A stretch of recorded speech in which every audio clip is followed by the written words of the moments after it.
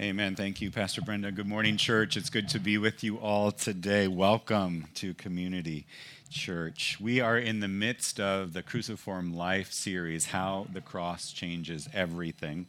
And if you've missed the first two, I'll quickly do a recap, but each week sort of stands alone.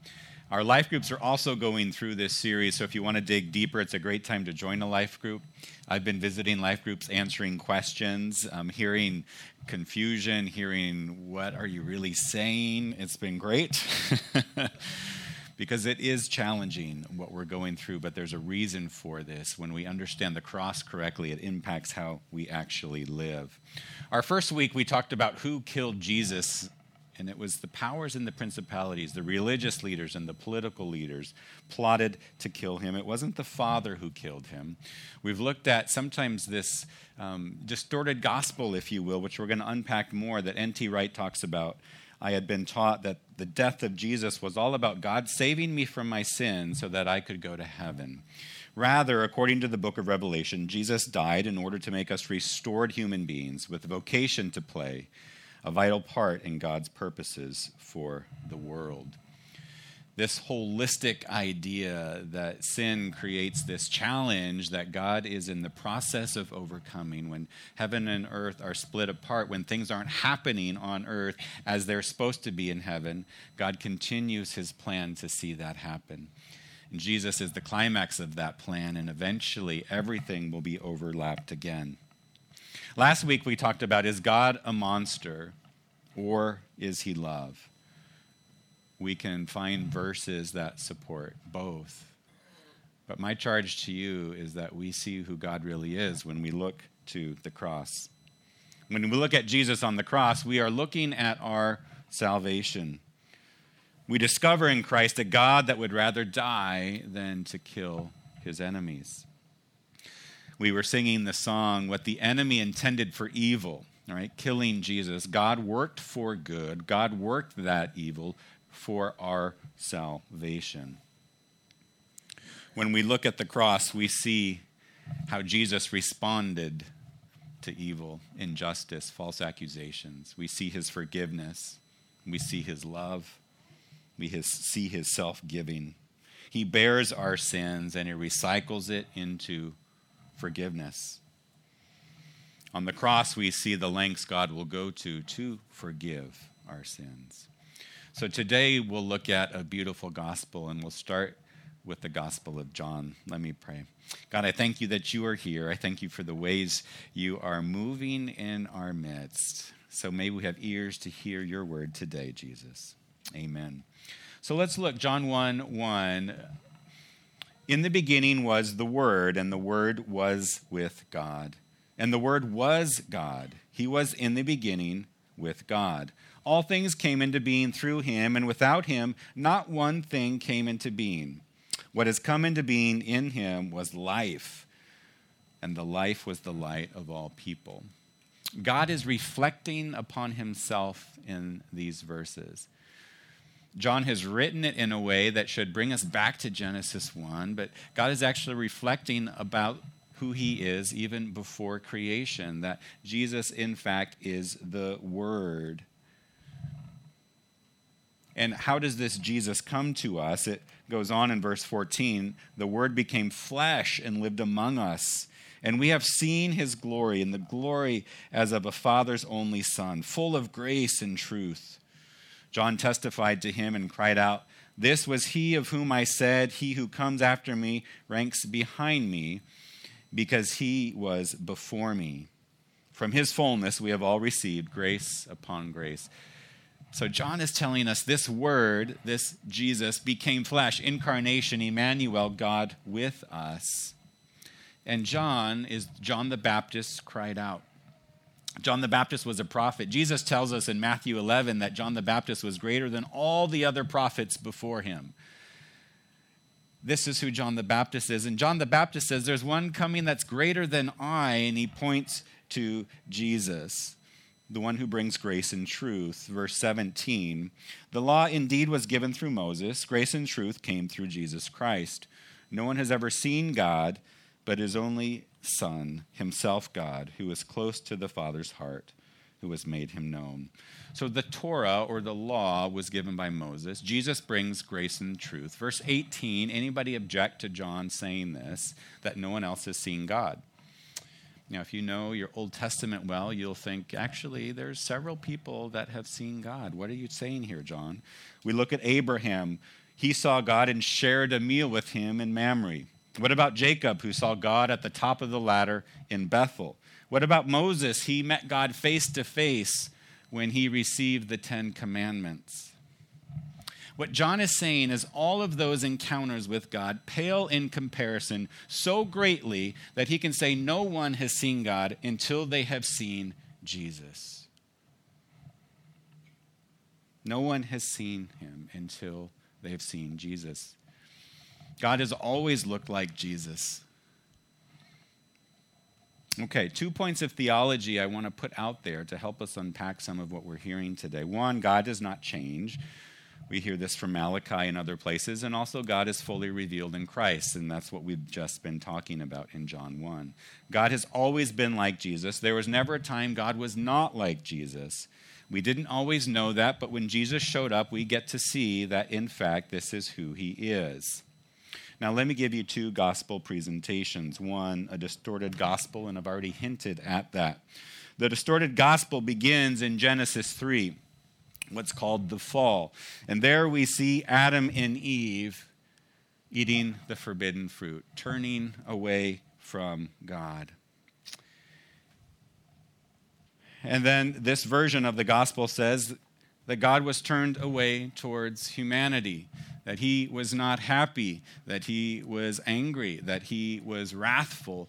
But this God does send Jesus to humanity. Jesus lived a perfect life and died on the cross for our sins to save us. And those that believe in him will receive their salvation and be spared the wrath of God. Those that do not believe in him are going to have to face the wrath of God alone. Now, Dallas Willard calls this the gospel of sin management. It's all about our personal sins and getting to heaven, I believe, so that I can go to heaven. This is the version that I grew up with. Now, that's the distorted gospel. Maybe some of you were thinking that was the gospel. That's okay. I did for a lot of years in my life. But there is a more beautiful gospel, and it doesn't start in Genesis 3. It starts in Genesis 1. It starts with God saying, I created humanity in my image, and it was very good. It starts with this original blessing that God gives to us to reflect his image, this original charge to bear his image out into the world, to make this world like himself. And we hear about Adam and Eve, and we know that they chose their own path. They turn away from God. But what does God do when they hide from him? God goes and looks for them because he loves them. And he provides from them, even in the garden itself. So let's talk a little bit about sin first. Let's unpack what that is.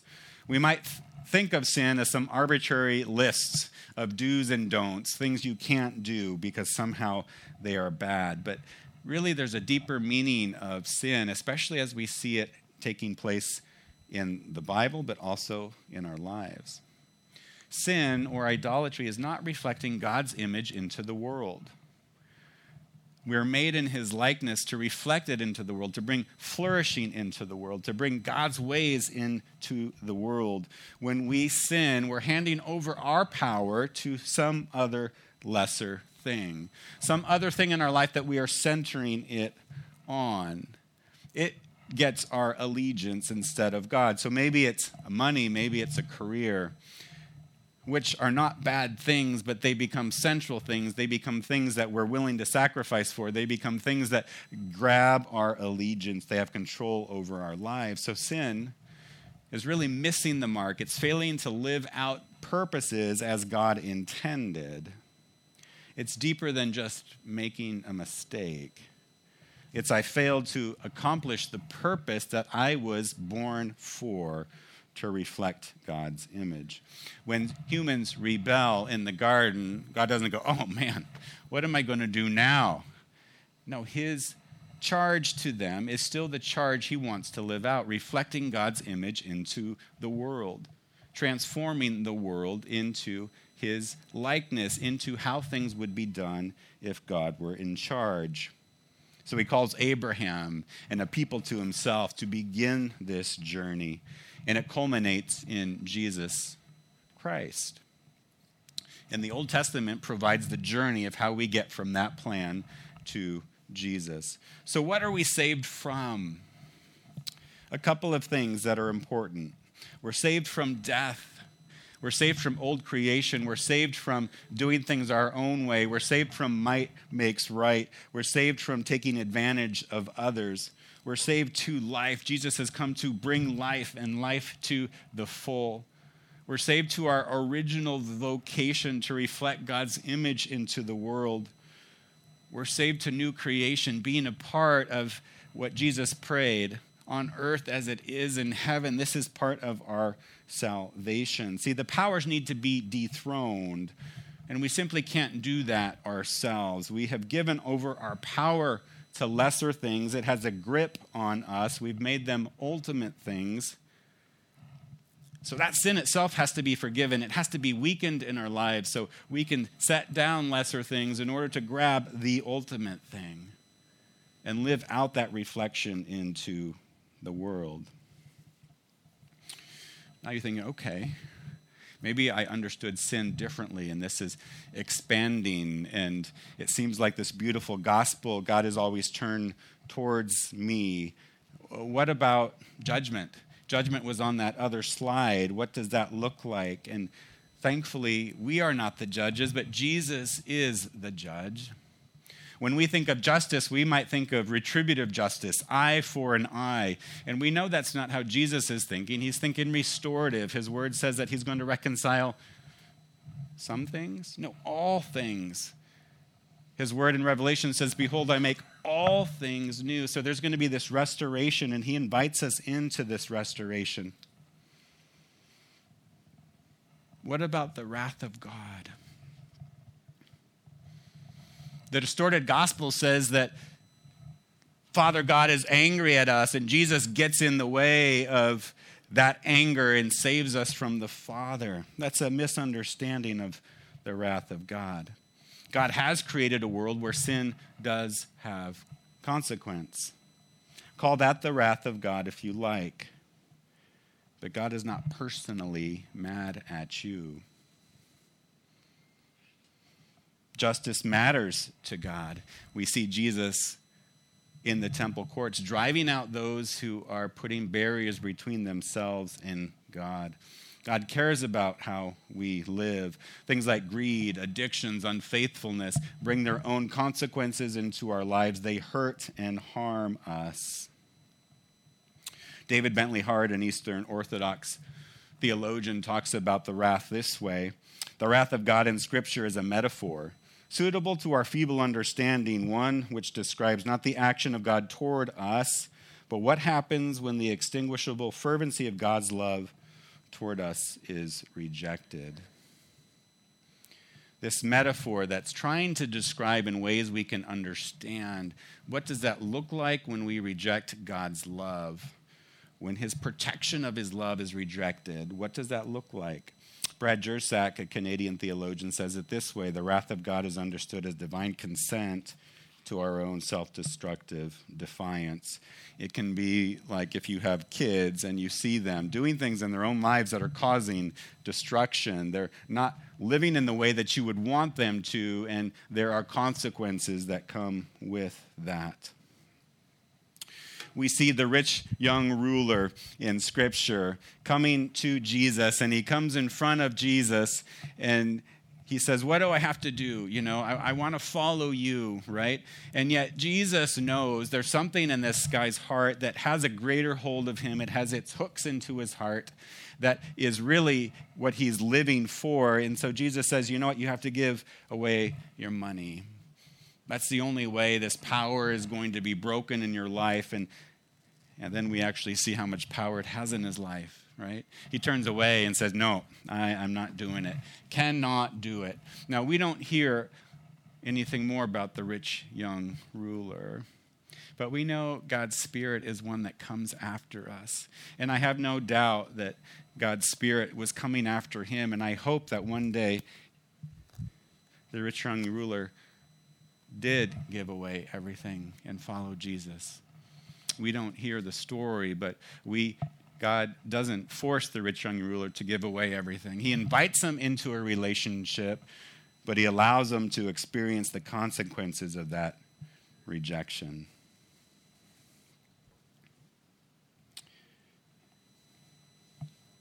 We hear the story of the prodigal son. The prodigal son wanted to take from the father and live for himself, to go away to a foreign land, it says, and he journeys away from God. And we see in the story the father, this stand-in for God, continues to look for his son to return, continues to look, when is he going to come back?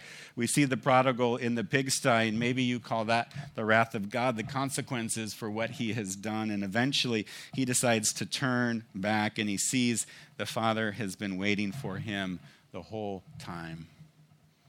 God's disposition towards you is one of love. It always has been, and it always will be. Sin does have consequences. Look what it did to Jesus on the cross. Look what it does to our own lives. Sin isn't this legal problem or a debt. It's rather a problem of vocation, a problem of idolatry, a problem of losing God's purposes in our lives.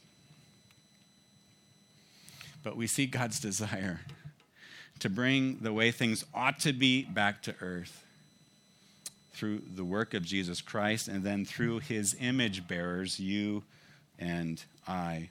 He sends Jesus, Emmanuel, God with us, the one who has always been God and is God, to show us in the flesh that he is turned towards us.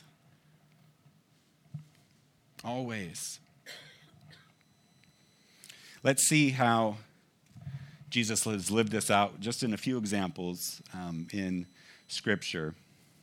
There was a man rich and powerful. He was a Jew, but he had sided with the Romans. He's a chief tax collector, so he is despised. He is not invited to the parties. Probably doesn't have many friends. He's pushed away and out of community. But he hears about this Jesus character, and he wants to come and see Jesus.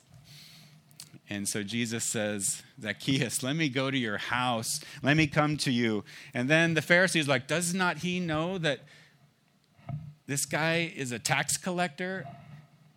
They're thinking God has turned away, right? The Pharisees are thinking you should have nothing to do with this person, but Jesus exactly knows who he is.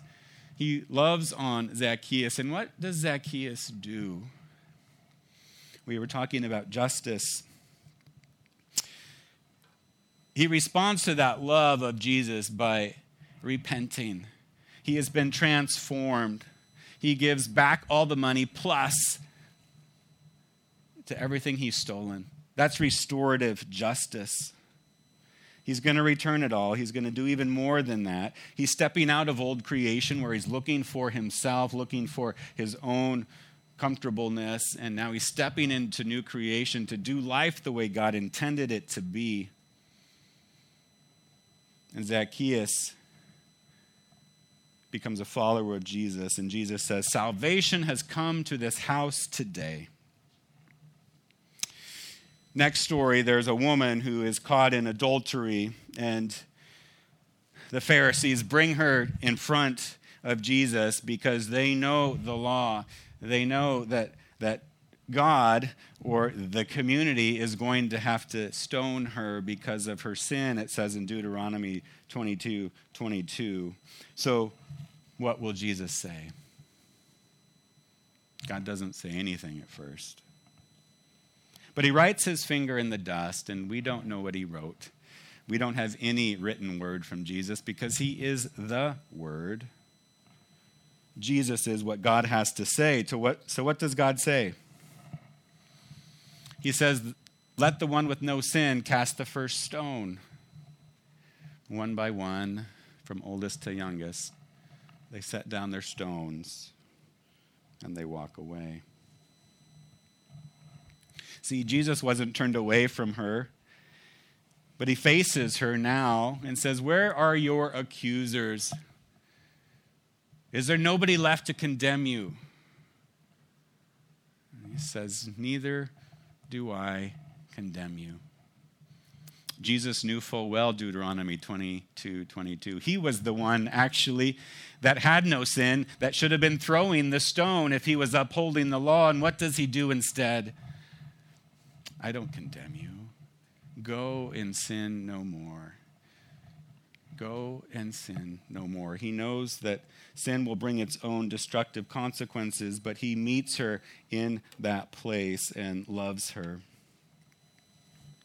There was a Gentile that had been out in the wilderness, and this Gentile was struggled with so many things, so many struggles, so many spirits, so many things. They called it legioned. And Jesus goes after this person, seeks this person out, and comes in front of the Gentile. He says, I don't reject you. I don't give up on you. He speaks to the demons, come out of you. And this mind is restored. His life is restored. He is healed.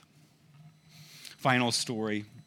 Paralytic has to have a difficult life in that culture. And he has friends, though, and these friends carry him, dig a hole through the roof, and bring him in front of Jesus. Again, the Pharisees are there. What will Jesus do? Because they say only God can forgive sins. They're just waiting to trip him up. So God says, take up your mat and walk. See, the gospel isn't so much a legal remedy as it is healing. We are sick and God has come to restore. He achieved victory over the powers and the principalities. He confronts those powers. He dies on the cross, confronting them with love and forgiveness. He dismantles it, not by bringing violence against violence. He dismantles it with his self-giving love. That is how God responds.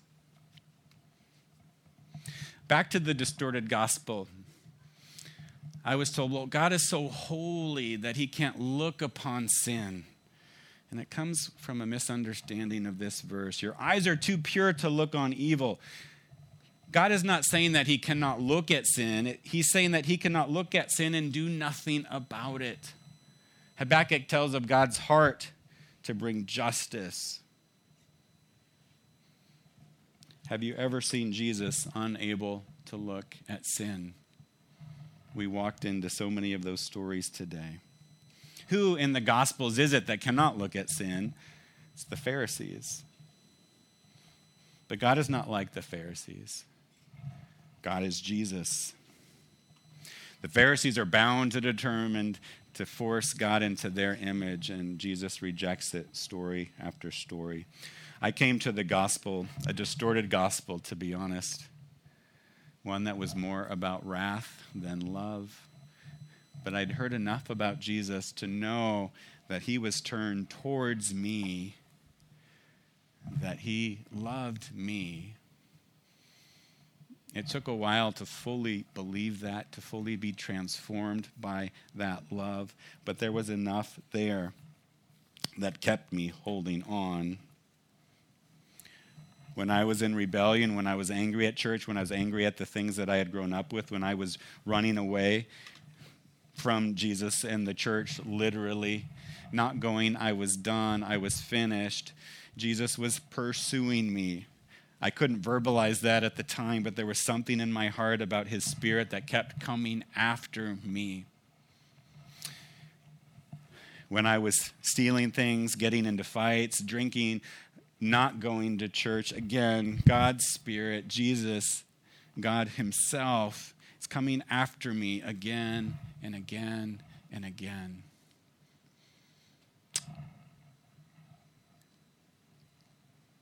When we walk away, when we hurt others, when we've lost God's purposes in our lives, when we walk away, guess where God is? He's coming after us. He's not forcing us into this, but he wants us to see him. He wants us to know that his disposition towards us is always one of love. Part of why I'm doing this series is for us, but those in our lives who have been taught the lie that God does not love you, the church does not love you. Nobody should be living with the idea that God hates them. That is not God. The cross is not a payment, but simply an outpouring of God's forgiving work into our lives. Jesus reveals God's eternal disposition towards us, facing us to show us that love. What I want us to do today is you'll see those white sheets on your seats there. And if you need a pen, just lift up your hand. The ushers will get it to you. This beautiful gospel, we might run from it. We might run away from it, but God is coming towards us. What are things maybe in your life that are keeping you from accepting the beautiful gospel? Maybe it's small things. Maybe it's big things. God doesn't force us into it, but he invites us again and again and again. So I'd encourage you to write something down. During the communion time, which Pastor Brenda will explain in a bit, you can come forward and leave those things here at the foot of the cross, this cross that shows us God's love. God, I thank you for who you are. I thank you that you are a God who meets us where we are at, wherever that place is, far away or very near, open-hearted or closed-hearted, bitter or broken, you come after us. I thank you for your love. I thank you for your pursuit, Jesus. In your name, amen.